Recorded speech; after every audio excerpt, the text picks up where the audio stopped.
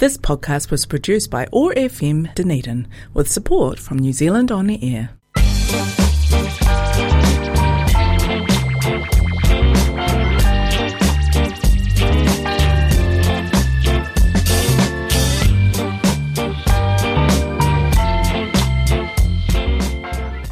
Kia ora, you are on The Witching Hour with Whina and Madeline again this time, because she's lovely and agreed to come on my show again, and we're going to talk about art. And I'm going to play some music off of Hiatus Coyote's new album called Mood Valiant, because I am so hyped about this band, and I want to share it with everybody, so we're going to do that too. But Madeline, hi. How are you? I'm good. I just realized we didn't even have a catch up really before we started recording. We just talked about other stuff to talk about, and should we can catch up on the show. It is my show. We can talk about whatever we could want. Do that briefly. Just say what we've been up to. I literally don't know what I've been up to. If 3 people have asked me how I've been today, and I don't know the answer to that. Yeah, let's just say good. We're both good. Yeah, I presumably. We're both here. We both made it. Smiling, shining. Yeah. Enjoying the sunshine. Mm-hmm. I'm really grateful for the sunshine at the moment. Mm-hmm. Oh, my Lord. Cool. That's good. Great. So, art. Yeah. We were talking last time about, I don't remember what we talked about on the podcast last time, but with each other last time we saw each other, which was for the podcast, we were talking about the pressure to commodify art or hobbies. Your hobbies, or to just make money off of whatever you're doing. And we were talking about how that's ridiculous, really, and you don't have to, and you can make art just cause. If you want to make a thing, please make the thing. Please don't feel like you have to turn it into a full-time job. It's okay to not do that. Which is the main, I guess, thing that we wanted to touch on. The main, I just think it's important, as an unemployed artist right now, a lot of the time when I'm creating something, I don't know, I'll say with writing, actually. I've given my writing to a few people who have been published, people who are, consistently published in journals, people who have their own books, that sort of thing. Amazing. People who just know a lot, or people who have edited other people's poetry. And I find that the main thing that I get is that it's, a little bit too abstract, my writing, and it's not, because it's, not relatable enough, basically, because of the parameters of the editing is the reader going to be able to relate to this? And I think it really feels unnatural to try and edit something for the masses. I think I've always felt like the purpose of me putting my art in any form out into the world is so that somebody, we talked about this last time we saw each other, but so that somebody might find it and it might change them in a way, it might inspire them and make them see that I actually can write really abstract stuff and it's okay if no one else relates to it, because the point of it is not to try and reach as many people so I can sell a book and make money. But at the same time, if I want to be a poet and that's what I want to put most of my energy into, how am I going to make money? How am I going to have a life and be able to pay rent and buy food and it gets really tricky when you start putting it through that lens of this needs to do this, so a broad appeal is better, but also I write really weird stuff it I've been frowning for the last minute while you've been talking, because, and it's not at you, it's because I was wait, what? Because the stuff I haven't read much of your poetry, but the poetry reviews that I have read, I have related to quite a lot, and I haven't found it particularly abstract, but I write really abstractly sometimes as well, so I guess, I don't know. And for example, the lyrics in this album that I'm gonna play later often are very abstract as well, and so I'm sort of from there anyway, so it's not gonna, I don't know who I don't know who the audience that these editors are aiming at is, but I feel like I'm probably not it. And I feel like that's also okay, because because of how audiences and media work. No matter what you're making, it will appeal to somebody. Yeah. And the thing about trying to appeal to a mass market in particular, the way that I feel about that comes from doing film study. I went to uni and did film media stuff, and it bugs me for the same reason that Hollywood bugs me, because Hollywood cinema has like this thing that I'm trying to, this subject is the reason why every movie is a superhero movie now, because that's the safe bet, because like Hollywood movie producers know that that's going to make them money if they stick to this formula, because it has made, well, that's the thing, they don't know it's going to make them money, but they assume that it will because this is what, because previous superhero movies have been really successful, so we keep on this track, and also don't do anything new with it, just keep it on this track, we'll just stay in this lane and we'll make money, and they will. Yeah. But also they're missing so many opportunities to like tell better stories. Yeah. And to like really kind of use the amazing set of like source material that they have, because they're busy trying to play safe to get the most, sell the most tickets, Yeah, and I feel like it's a similar type of thing going to, like, also I wanted to say before as well, well done for taking your work to people who publish things and people who edit stuff and people who like, because it's so terrifying sharing your work with anyone ever, and especially somebody that you look up to. Yeah, exactly. It's really scary, and it's especially when it's like, especially when it's art. Like, it's always scary. There's always this kind of the scariness of showing anyone anything that you've made, especially when they do the same thing, or especially when you like look up to them and stuff, and especially, but like I'm like, especially when it's poetry, like yeah, so because it's like little bits of your soul, and yeah, it's like, I'm sorry, I'm just I am always afraid to show people my stuff, is why I don't have anything, like I have read at events and had people be like, oh, where can I buy your stuff? I'm like, you can't. It existed right then when I said it. Now it doesn't exist anymore. And like, partly that's just because I have anxiety about talking to printers, but like, and it's also money, but also I'm like, what, why not? Like, what do you mean you want this thing? Also, are you sure? And like, it's all of that lovely self-doubt stuff, and I'm really proud of you for like sharing your work with people. It makes me really happy, because also so nice. Like the work of yours that I have read is really cool. And thank you. Yeah. I've so many things that I want. I feel like we should have taken notes at the beginning, because there's so many things that I want to touch on. This is a huge topic.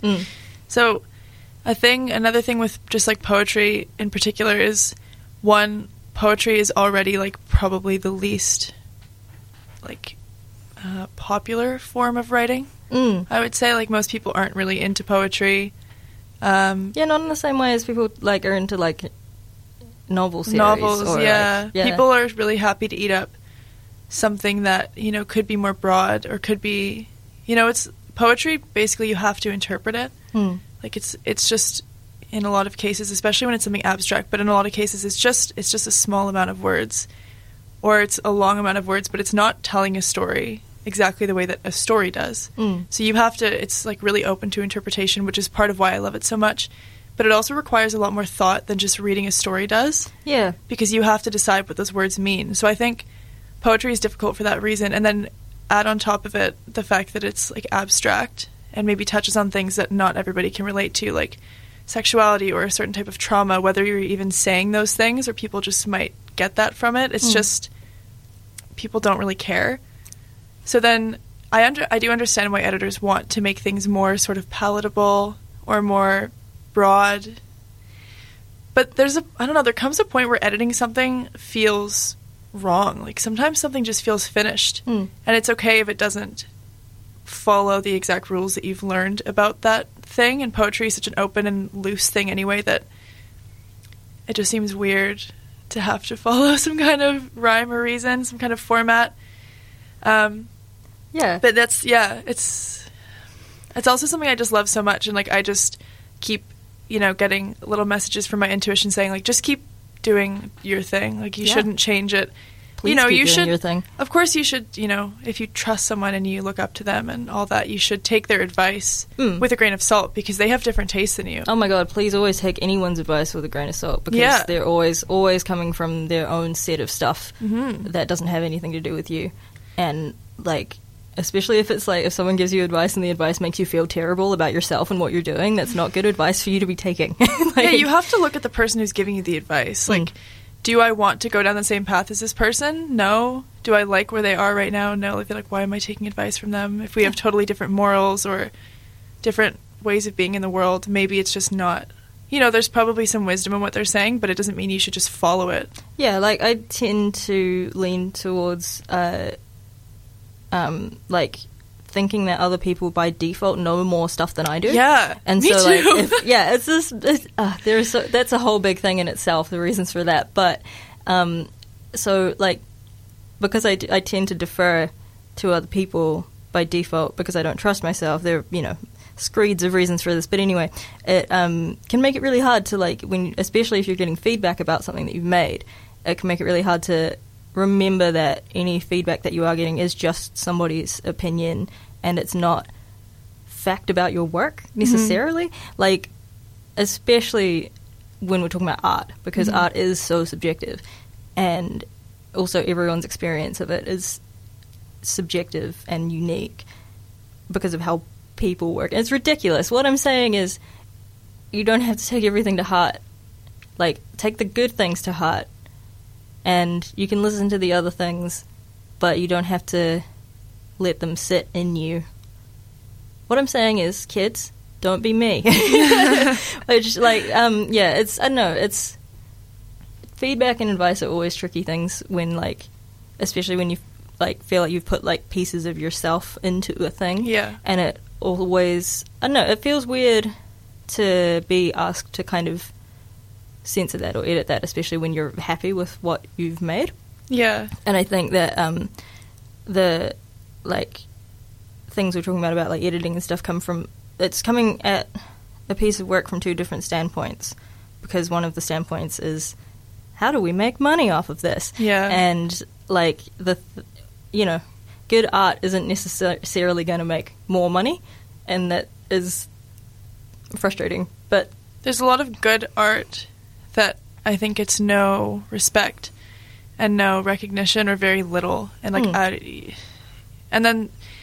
but who's to say what is good art? Obviously, yeah, exactly. But there's what I mean is there's stuff that certain poets and things that I read that I just don't like very much, and it doesn't mean it's bad, but my head might say this is bad, and then it's, I don't know. There's just some things basically that are so palatable that anyone could relate to it.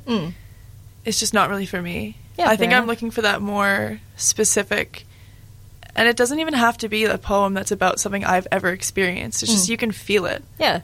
Like, a good example of that is Liz Breslin, who just released her book maybe 2 weeks ago, and I went to the book launch. It was so beautiful. Amazing. And she read this poem of hers, which is about domestic abuse. And that's the second time I've heard her read that poem. The first time was at the Young Writers Festival last year. And the setting and the way that she read it, and the way that it was just so honest and such a simple poem, it just hit everybody. And I just remember, that was the night that I met Rushi Vyas, and we just, held each other and started crying. And he was like, it's okay, you don't have to, explain. And I was like, I can't relate to this at all. I don't know what that's like. And we were both just crying to each other, even though that wasn't a shared experience that we had at all. It just hit us both so hard. And I don't think it ever has to be, what am I trying to say? Do you know what I mean? It doesn't have to directly relate to you in order for it to make you feel something or make you appreciate it. Yeah, exactly. It's not all about relating to the thing. It could just be appreciating someone's incredible mind. And I don't know. I like how raw and how simple some things can be. And I think it's worth appreciating rather than trying to make it into a product. I just don't really know how we do that, which I guess is kind of the next thing, is how do you actually be an artist who makes money without sort of editing yourself to a point that doesn't even feel like, I don't know. Or does it come naturally to some people to make stuff that's really palatable? That's the thing. I have no idea. I think you'd have to talk to, so many different artists, and you'd get so many different responses. And I think, because, there's that thing of, make it more palatable and you'll get a broader audience and, theoretically you'll make more money. But there's also the thing of, if you just follow your track and, do your weird things if you make weird things. There are some really weird artists around, who make a living off of their art because they found people who also really vibe with that really niche specific thing.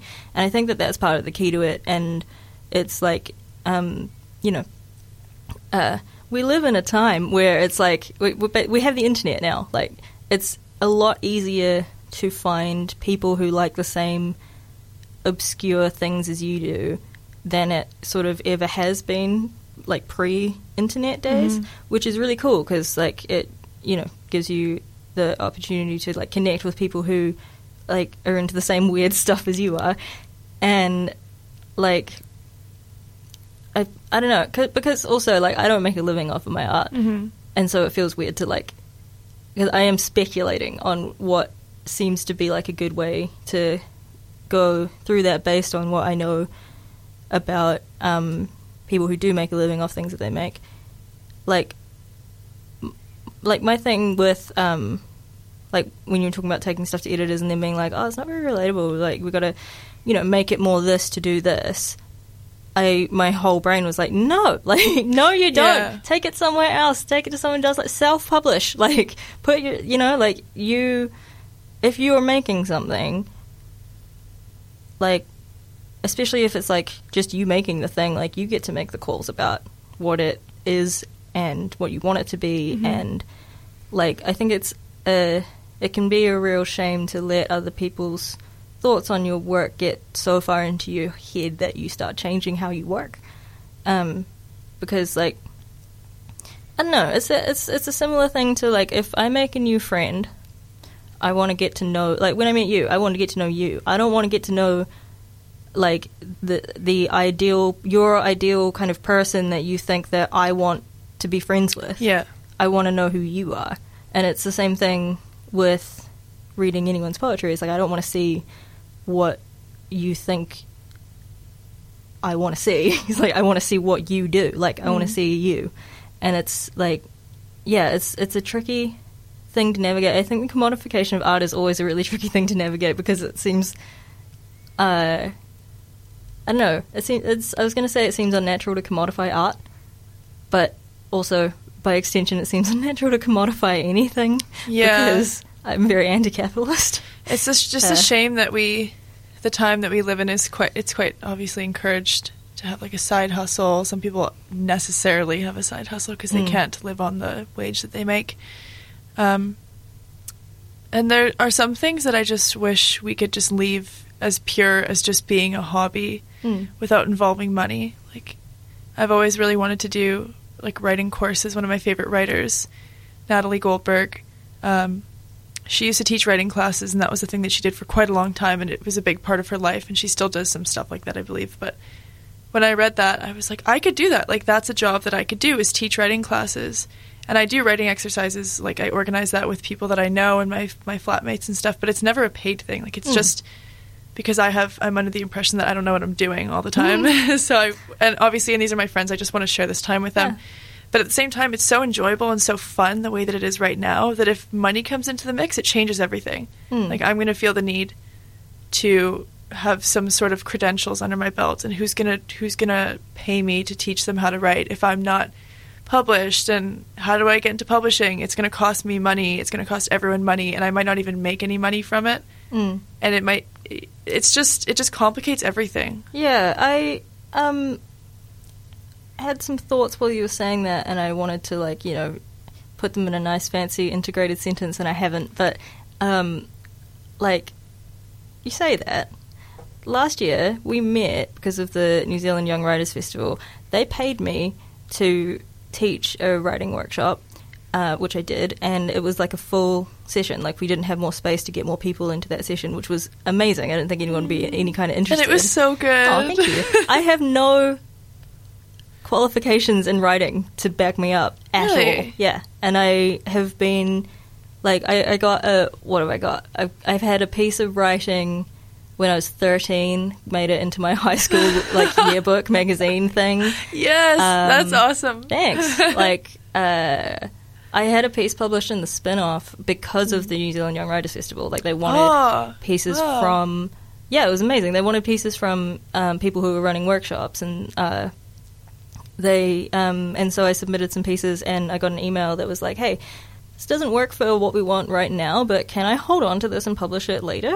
And I was like, yeah, please, thank you. That's really validating and nice. And like, but that's about it. Yeah. Like, all I've really done is kind of read at events, and that was for the festival, which was, it wasn't even September last year, it was the year before. Was it? No, it was 2020. It was last September, yeah. Yeah, it was last September. It feels September. like it was just so like long ago. Been more of this year now, so I got confused. But like, yeah, I hadn't done, none of my stuff was anywhere prior to that festival, and then I only started putting it up because I felt like I needed to in order to be able to teach this thing. And like, people came to it. It was free because I got paid by the like festival funding, and so people could come to the workshop for free. And so that was really cool for one thing. But thanks New Zealand Young Writers Festival.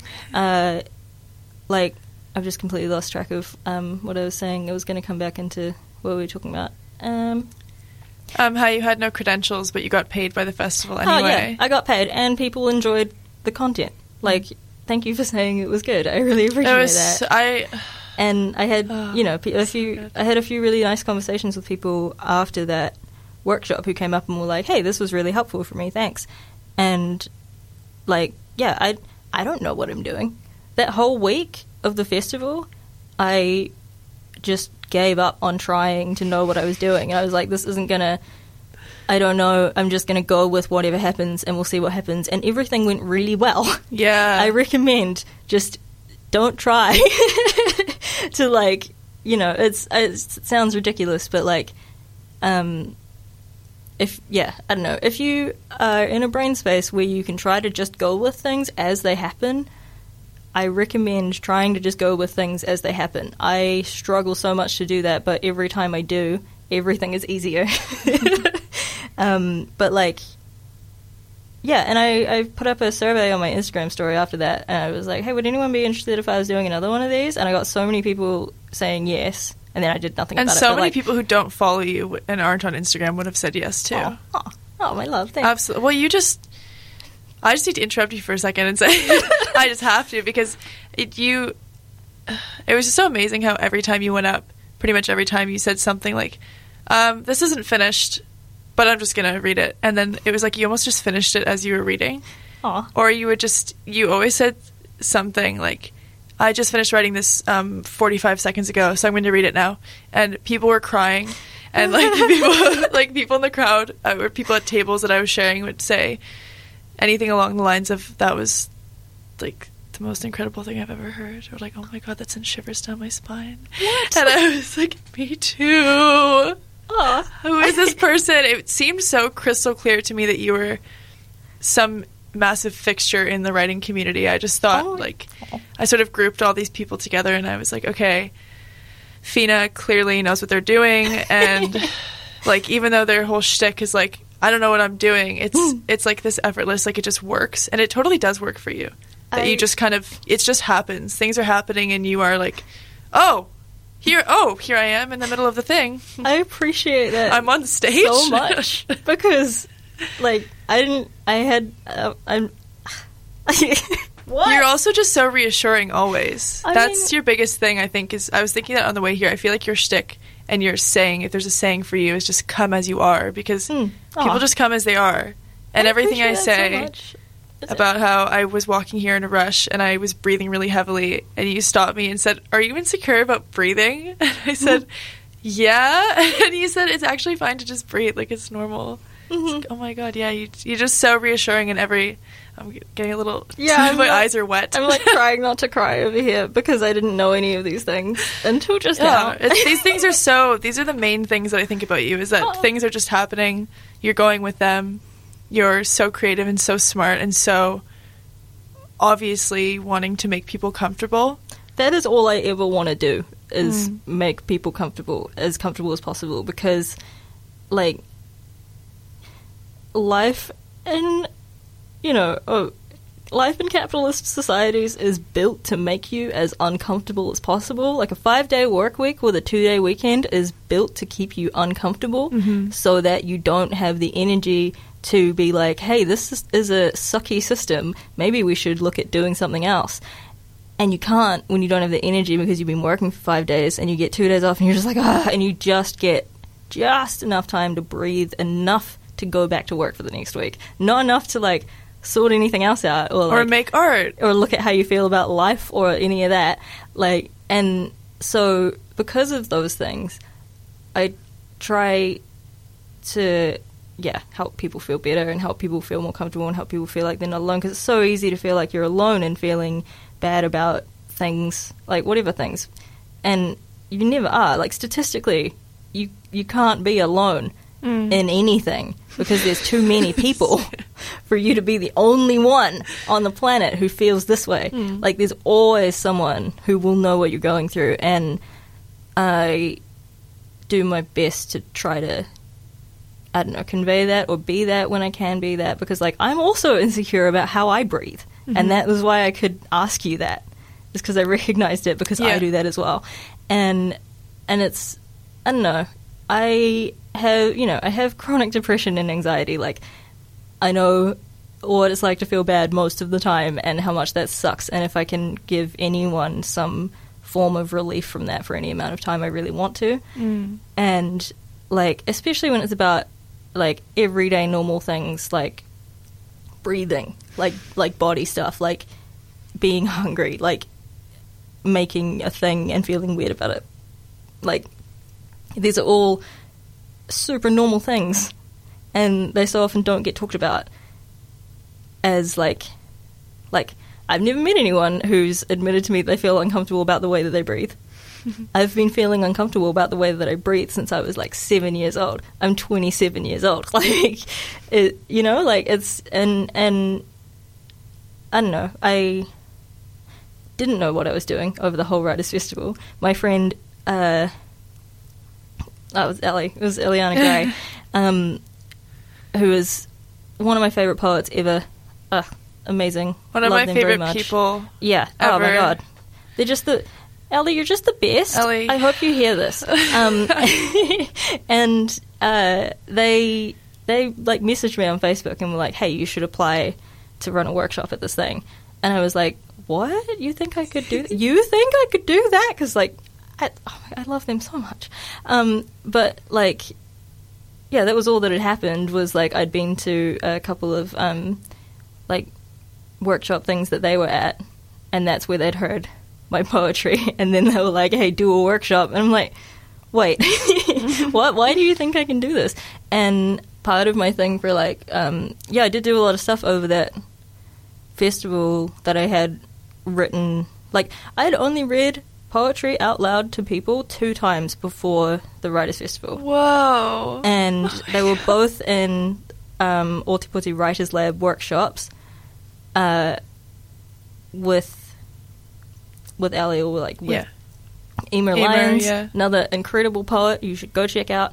And yeah, they really encouraged me to, like, no, it's okay, read your stuff. And yeah, and I'd only done it twice, and one time was for a, like, lead up to the Writers' Festival event. And, like, and then because of how I kind of treat my stuff in my head, like, the older it is, the kind of less I like it, because the further I've moved from that point. Yeah. And so I was like, I don't have anything that I want to read for this, or I don't have anything that fits with this. I'll just write something, I guess. And I got asked last minute to be in the poetry slam that was on that week, and I didn't have anything that was long enough. And I was going to a performance poetry workshop that morning. And so I spent that workshop and the rest of the kind of day, when I had breaks and stuff, because I was going to, like, 2 other workshops that day, and then the poetry slam, and I was just spending my, like, downtime breaks just, like, typing in my phone, like, in my memo app on my phone. And then I got to this thing, and I was like, hey, so I wrote this today. I don't know how it's going to go. Because I had that event that I was reading at before the slam, and I was like, I don't know how this is going to go. I wrote it for the slam later. Can I read it to you? And everyone was like, yeah. And then I read it, and then, like, people were crying, and, like, and I don't know. All I've done is write a lot when I'm sad, and I've been sad a lot. So I guess like at some point I got practiced at writing, but like that's all I feel like. That's the story of me at the points you were just talking about. Yeah, and it's funny because I'm putting you on this pedestal of sorts where you're an accomplished artist, and I'm just like dipping my toe and trying to figure out if this is something that I could do. Yeah, but I'm also like, just sitting on the side dipping my toes in. We're doing the same thing. But it's funny because I'm just watching you doing that and thinking like, okay, you're there and I'm here, but really we're definitely in the same pool. Yeah, absolutely, we're for sure in the same pool, and everybody is. Yeah, because I look at you and go, well, actually, you know what? I look at you and go, oh man, you have no idea how good you are. Like, you'll figure it out, and I'm so excited for you to figure it out, and I will do whatever I can to help you get there faster if you want, but, like, you're so good, and I can see you not knowing yet, and, like, it's so much easier to see this kind of stuff in other people than it is to see it in yourself, because, like, you can sit there and tell me all day what you think of me, and, like, I'm still trying to process that from earlier. Yeah. And, like, I don't, because it's so different from how I see me, but the other thing is that I have to see me all of the time. Like, you don't see me all the time. You don't see me, you know, struggling to get out of bed every morning, because I do that. Or, like, you know, forgetting to brush my teeth, or having to brush my teeth. Like, it's, you know, you don't see all the little things that are so often what, when we're thinking about ourselves, we'll look back at all these little things about us that, like, no one else knows about. Yeah, no one else even sees. And no one else cares about, and no one else would care about, and they probably tell you, oh, yeah, I do that too. Like, you know what I mean? Like, you're when you look at other people, you're only able to assess what you've seen from them, and it is never everything. And when you look at yourself, you have everything to look at, but you don't pick and choose the bits that you show to other people. You pick and choose the bits that you don't like. Yeah. And, like, you know, I say that, like, I do that all the time to myself, and, like, but it's like, I don't know, it's a thing that once you know about it, you can start to kind of shift how you treat yourself, and that's really important, because you're important. You, specifically hearing this now, you're important. And, like, yeah, I don't know, that's those things. That stuff. There's some words. Yep. Lots of words. What time are we at right now? We've been talking for 32 minutes. I'm going to put a song on because, like, we're supposed to. I usually break this up into, like, usually I have, like, 3 or 4 songs prepped, and I usually get through 3 of them, and it's usually, like, I'll talk for, like, 15 minutes and then play a song, and then, like, but when I have someone else to talk to, it's much easier to, like, you know, talk for longer. But I want to show you this song off this album because I love it. This is Hiatus Coyote from the album Mood Valiant, which has just dropped.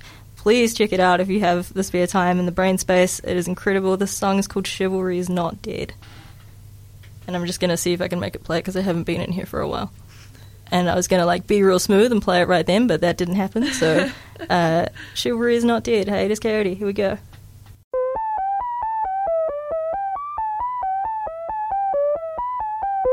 Hope.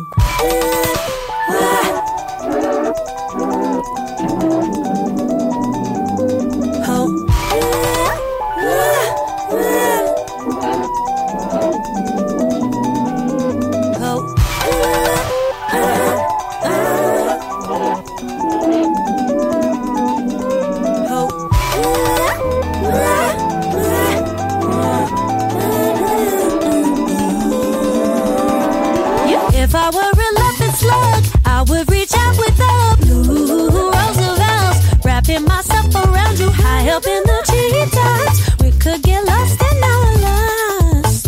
Ooh, us. If I were a seahorse, I'd only dance around you underneath the green water. I could fill you up, you could be my daddy, yeah. We could get lost in our lust. Oh, us. Oh. And it's all I wanna do.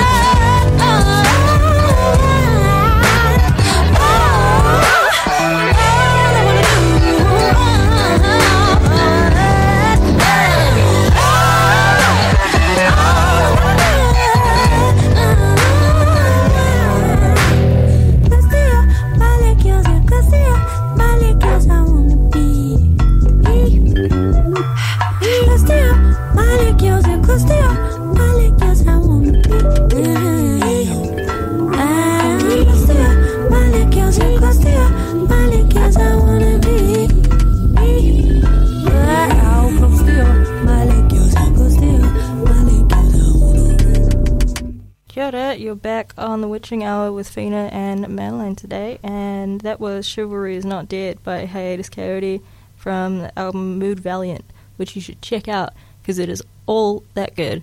And we'll probably chuck a couple more songs in along the way of the chats, but today we're talking about mostly poetry and making things and not being so harsh on yourself about them.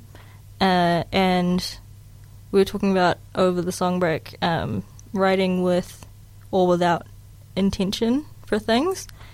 So I tend to mostly write as a sort of coping tool, like if I'm feeling down about something or whatever, usually that's when I end up writing stuff, is to kind of help me process thoughts that I'm having trouble processing. Because if I write stuff down, it's like I have ADHD, I'm thinking 5 things all of the time. But if I'm writing it down, I can only write down one thing at a time. So I have to... It is a way of kind of... I can't be bugging out over 5 things at once if I'm only concentrating on the one that I'm writing down kind of thing. So that tends to be how I work. Or if I have... if someone's asked me to read at an event and I don't have something that fits for the event, then also I'll write something like 4 specific things or for a specific person or stuff like that. Or just, every now and then I'm just like, I want to write a poem. But that's quite rare. But you were talking about having a slightly different way of approaching things than I do. Yeah. I feel like I never write with intention per se, but as you were saying that, I guess I realized that one of my intentions for writing is to get something out. I feel like when there's something on my chest or something like sort of just something that I need to talk about, I need to talk about it or I need to write about it, which is why poetry is a good outlet for me. So I guess that's an intention, is like needing to work something out. It's also a way of communicating with myself, so I guess there's a bit of intention there. But consciously, I never write for a reason. Like I never have been able to sit down and say, I'm going to write something, with the exception of a few writing exercises that I've developed that they work for me because I developed them. But I found that writing prompts even often don't work that well for me. And I think that part of what I love so much about writing is the rawness of going into it with no expectation, no conscious intention, and just kind of a word comes into my head or something inspires me and then it happens. Yeah. And then I go back to it with a different headspace to edit it or whatever. But yeah, I find it really interesting the way that you've been able to sort of I guess under some kind of a constraint or a pressure, needing to be ready for an event, you can pull something together that is just feels so complete and so ready. Part of that, I think, a small part of that though, so don't feel like you can't or anything. Part of that is, for me, is understanding the conventions of the thing that I'm doing. There are different types of poems that have different sets of rules, and then also poetry as a form doesn't need to have any rules at all, but there are different forms that do have their own rules, and that gives you it's constraining, but it restricts what you can do, but it also gives you a structure to build off of. And I really like writing haiku poems because it's short, 3 lines, 5 syllables, 7 syllables, 5 syllables, so there's a set of things that need to be filled in, and then I can just fill them in, rather than having the kind of amorphous blank page that can sometimes be really scary. Sometimes it can be really inspiring because you can do whatever you want and it doesn't matter. And then other times the fact that you can do whatever you want and it doesn't matter, it's oh no, that's so many things. What do I do? And so for those reasons, I think constraints can be really helpful creatively, but only if you're setting yourself small rules of things to do within that medium. Don't use that as an excuse to be real harsh on yourself. That is never helpful. But like you were saying about prompts, I love prompts. A lot of my work that I've been the happiest with has come from prompts. Really? Yeah. And I feel a lot of the reason for me for that is that if I write something from a prompt, I used to think it was cheating when I was growing up because I found it so much easier, and I was but I just, you give me these and I just fill in the gaps, and I wasn't realizing that but what you're filling in the gaps with is you. You're doing that. It still has your voice. Exactly. And you could, you can give the same prompts to a room full of people and everyone will do something drastically different with it. And I love that. I think that's so cool. But and I think also for me, having my work come from a prompt rather than just from in my head gives me a certain amount of distance from my work. So I can kind of separate it from myself and be like, no, I mean, it's not just me. I just used these things. And so I don't have to worry as much about, like, oh, this is something that I've made because someone else or something external, like a random word generator has, like, had a hand in it as well. So I don't have to feel like it's just mine and I'm being judged and all that. So, like, I feel like it helps me in that way as well. But, like, that's my own insecurities and stuff.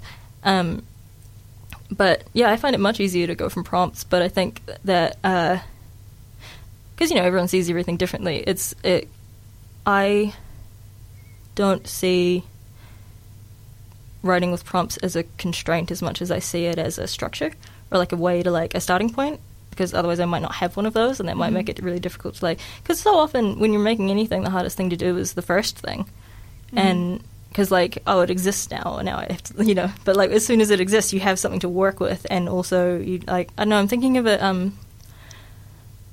there's a podcast called Start With This, it's by Joseph Fink and Jeffrey Craner.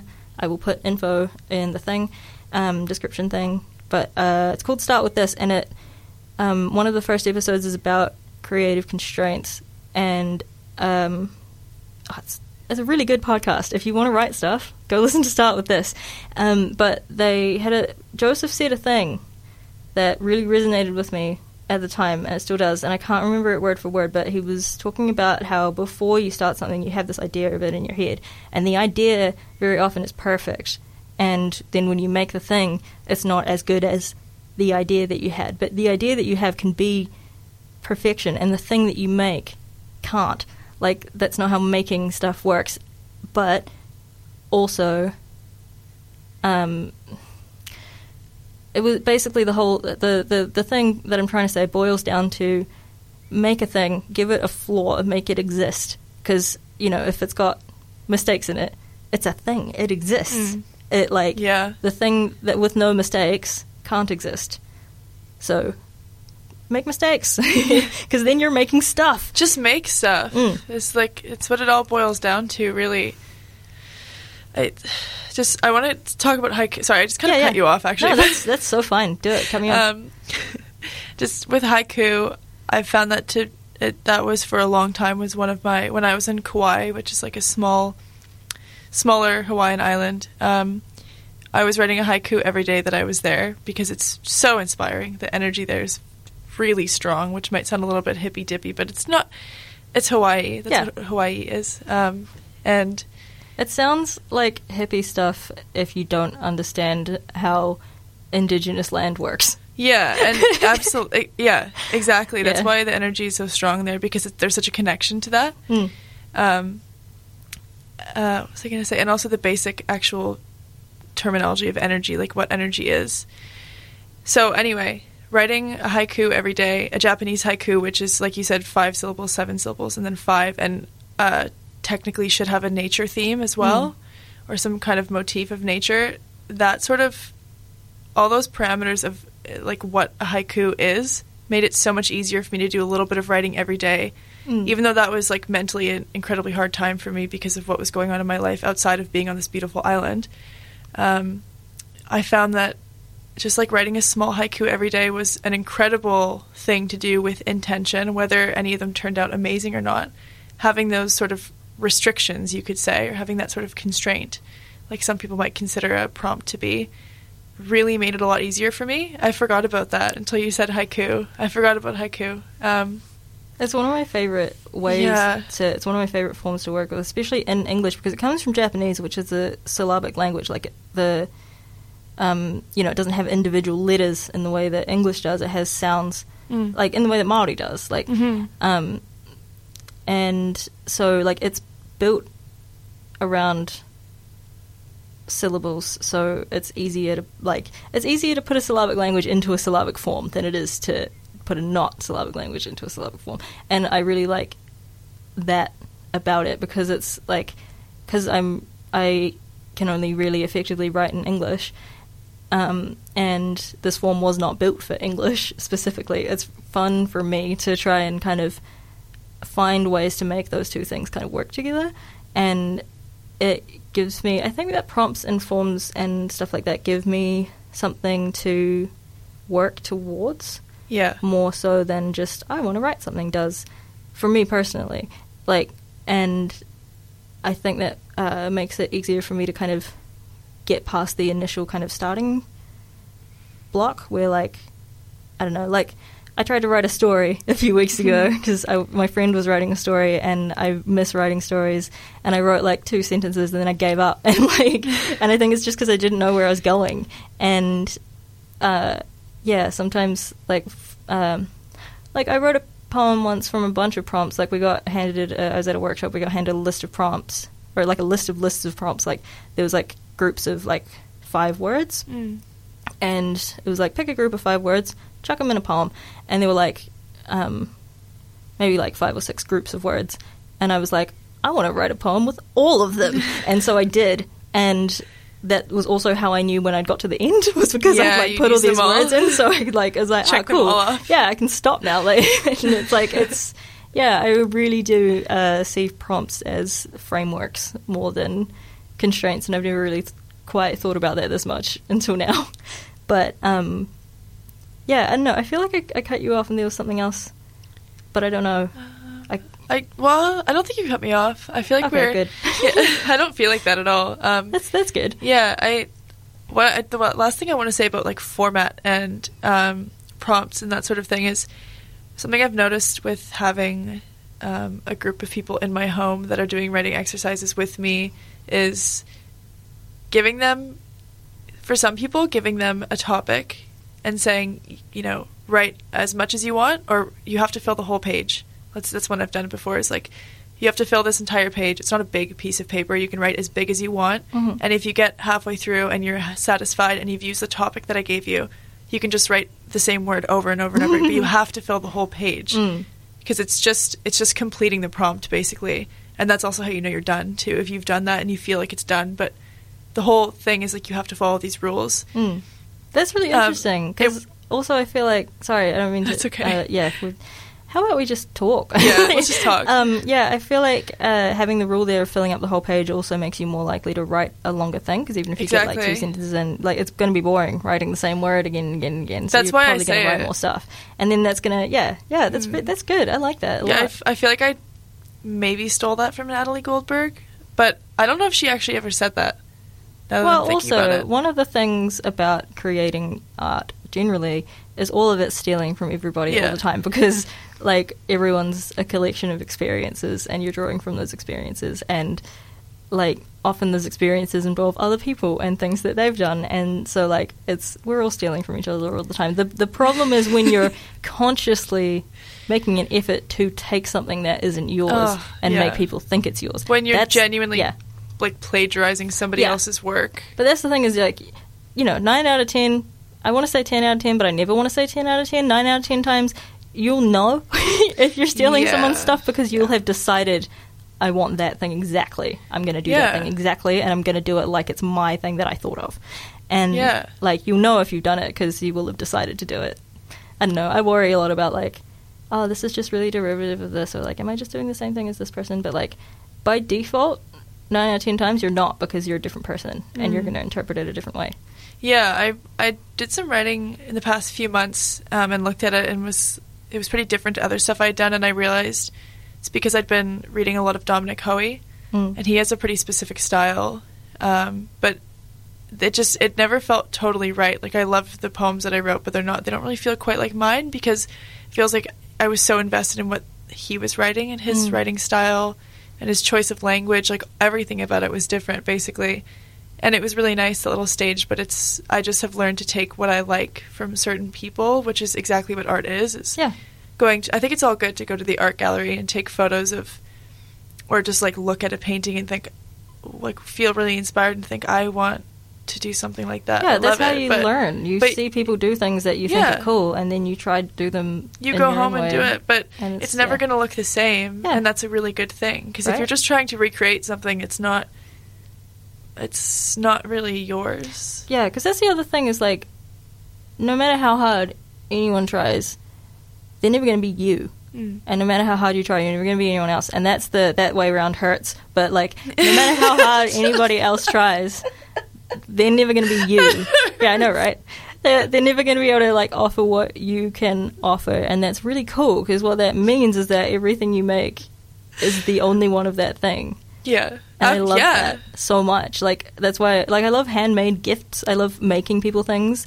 And I love when people give me things that they've made, because I'm like, oh my gosh, thank you so much. Like, one, the amount of, like, thought you had to put in and effort you had to put in to give me this thing. Thank you. That means a lot that you think of me enough to want to do that. But also, no one else has this thing. Mm-hmm. Like, that is so cool. I have the only one of this that exists on the planet and that will ever exist on the planet, because even if they make 15 more of that same thing, they're going to all be slightly different.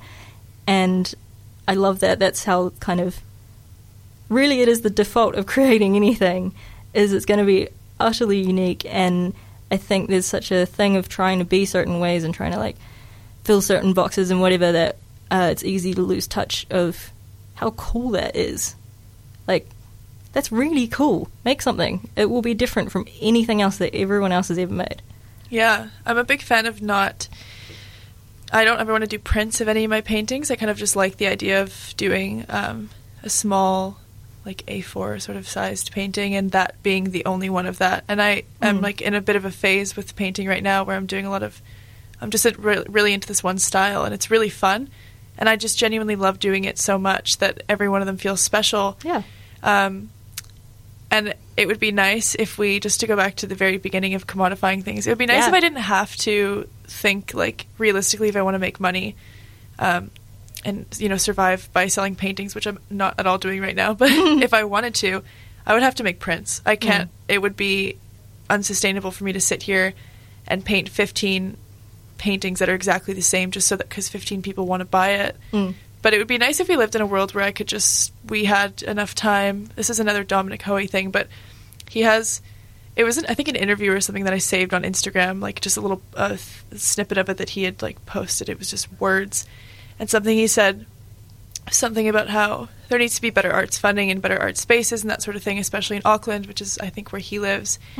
Because he said something about how it's pretty hard to make weird art if you're tired from having a 40-hour work week. Yep. And also, you know, I think artists should be able to just stay home and stare at their hands and write about that if they want to. And I'd love that image of, like, someone just staring at their hands for 40 hours a week instead of, like, maybe writing one poem and not feeling, like, really existential and deeply upset and pained because they didn't earn money from selling, from, like, you know, like, they just wrote one poem and then they went to bed happy because they made a thing. Yeah. And then they were like, okay, I'm going to sleep for as long as I want to now and not wake up at 6 a.m. and break my back to work. And I agree with all these things. And I love talking to you, and we're gonna do this more. So I hope y'all like this too, because this is what I'm gonna turn this podcast into. Yeah. Is yarns about writing. This is our podcast now. Yep. And, like, it's making me, like, more motivated to come in and do this. Yeah. And I really appreciate that. And to do other things. Yeah, exactly. Collaboration is good in whatever form you can. Yes. Also, I don't know. Don't let me tell you how to live your life. Take whatever you want from this. I'm going to play another song because we're about out of time for this one. And this has been really lovely. Thank you so much for coming and talking to me. And we will do this again. This is more Hiatus Coyote. Album is Mood Valiant. Go check it out if you have spare time and brain space for a new album. It's amazing. Thank you so much for listening. Like, so much. I hope that you resonated with something in this resonated with you. Yeah, for sure. And, like, I mean, either way, we've both had a good time. So I hope you've had a good time too. All the usual things. You matter. I promise you matter. You. Really you. I try really hard to make, like, no, you right now hearing these things, you're good. You matter. I'm proud of you. This is Hush Rattle by Hiatus Coyote. We'll see you next time.